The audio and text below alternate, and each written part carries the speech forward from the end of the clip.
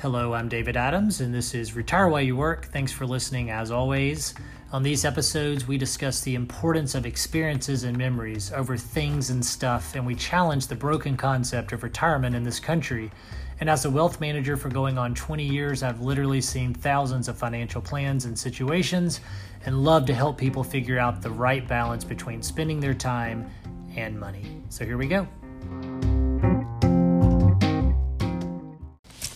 So today I want to talk about the importance of collecting meaningful experiences, not things. Money can't buy happiness, but it's easy to become a slave to things, right? So imagine you have a net worth of $30 million and homes all over the world. And now imagine that you pay $60,000 per home for caretakers to maintain each of the properties, but you're not even sure whether or not they're doing a good job. And given a scenario like this, where your annual expenses can easily touch the millions, it's easy to see how you might worry that $30 million isn't enough. Gosh, if you only had $40 million, then you'd feel comfortable. Not likely, you say. Well, I've witnessed stories just like this several times, and studies prove that when people become ultra wealthy and accumulate stuff, they become slaves to that stuff and they grow less connected to people. The research also shows that emotions and happiness you experience on a day-to-day basis slows down after your annual income hits about $75,000. And I've read countless other studies that validate that happiness grows, some as income gets to around the $150,000 per year mark, and then after that it begins to diminish. So you might be thinking, how could that be? You mean people who make $500,000 a year rather than $150,000 are less happy?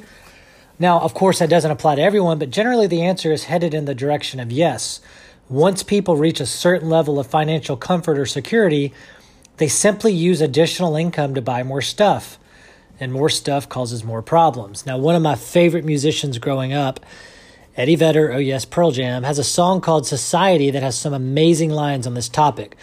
Do a quick Google search for the lyrics and you'll see what I mean. It really reinforces my belief that when you accumulate more stuff, you need more space to store it all, and that less is actually more.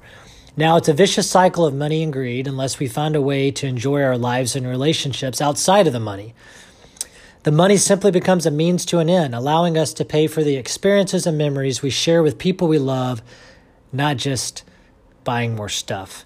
The more stuff we have, the more time, money, and effort they spend keeping track of it. And if you have 6 cars, you have to have 6 oil changes, buy new tires, keep the batteries changed in all 6 of these. And if you own 4 homes, you have to pay for caretakers, replace appliances, keep up with taxes, maintain the lawn for all 4 of the properties, and it goes on and on. You get the point. So instead of accumulating things or striving to keep X amount of dollars in your account, why not strive for more balance in your life by focusing on creating meaningful experiences with the people you love? This will lead to happy days, shared memories, and, well, one hopes, an incredible legacy. The depth of your relationships are measured by the numbers of remember when moments, the remember when moments that you have with loved ones, not your bank account. And I've spoken to a handful of clients in their final days, and not one single time did anyone talk about money. Any words of wisdom they left for me or their kids had to do with the joy they had in their hearts from sharing meaningful experiences with loved ones. And also when I've asked them what regrets they had, every single time it was the same. Wishing they had shared more of these experiences with family and friends. No talk of money, period. You can't take it with you. And anyway, who cares to be remembered as the richest man in the graveyard, right? I like that line. And as one of my favorite clients always says, David, my goal is to die bouncing my last check, living life to its fullest.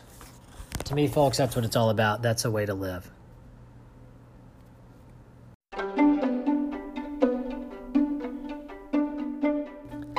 Thank you for listening today to Retire While You Work. I'm David Adams and hope you'll continue to listen as we discuss creative ways to manage your time and money.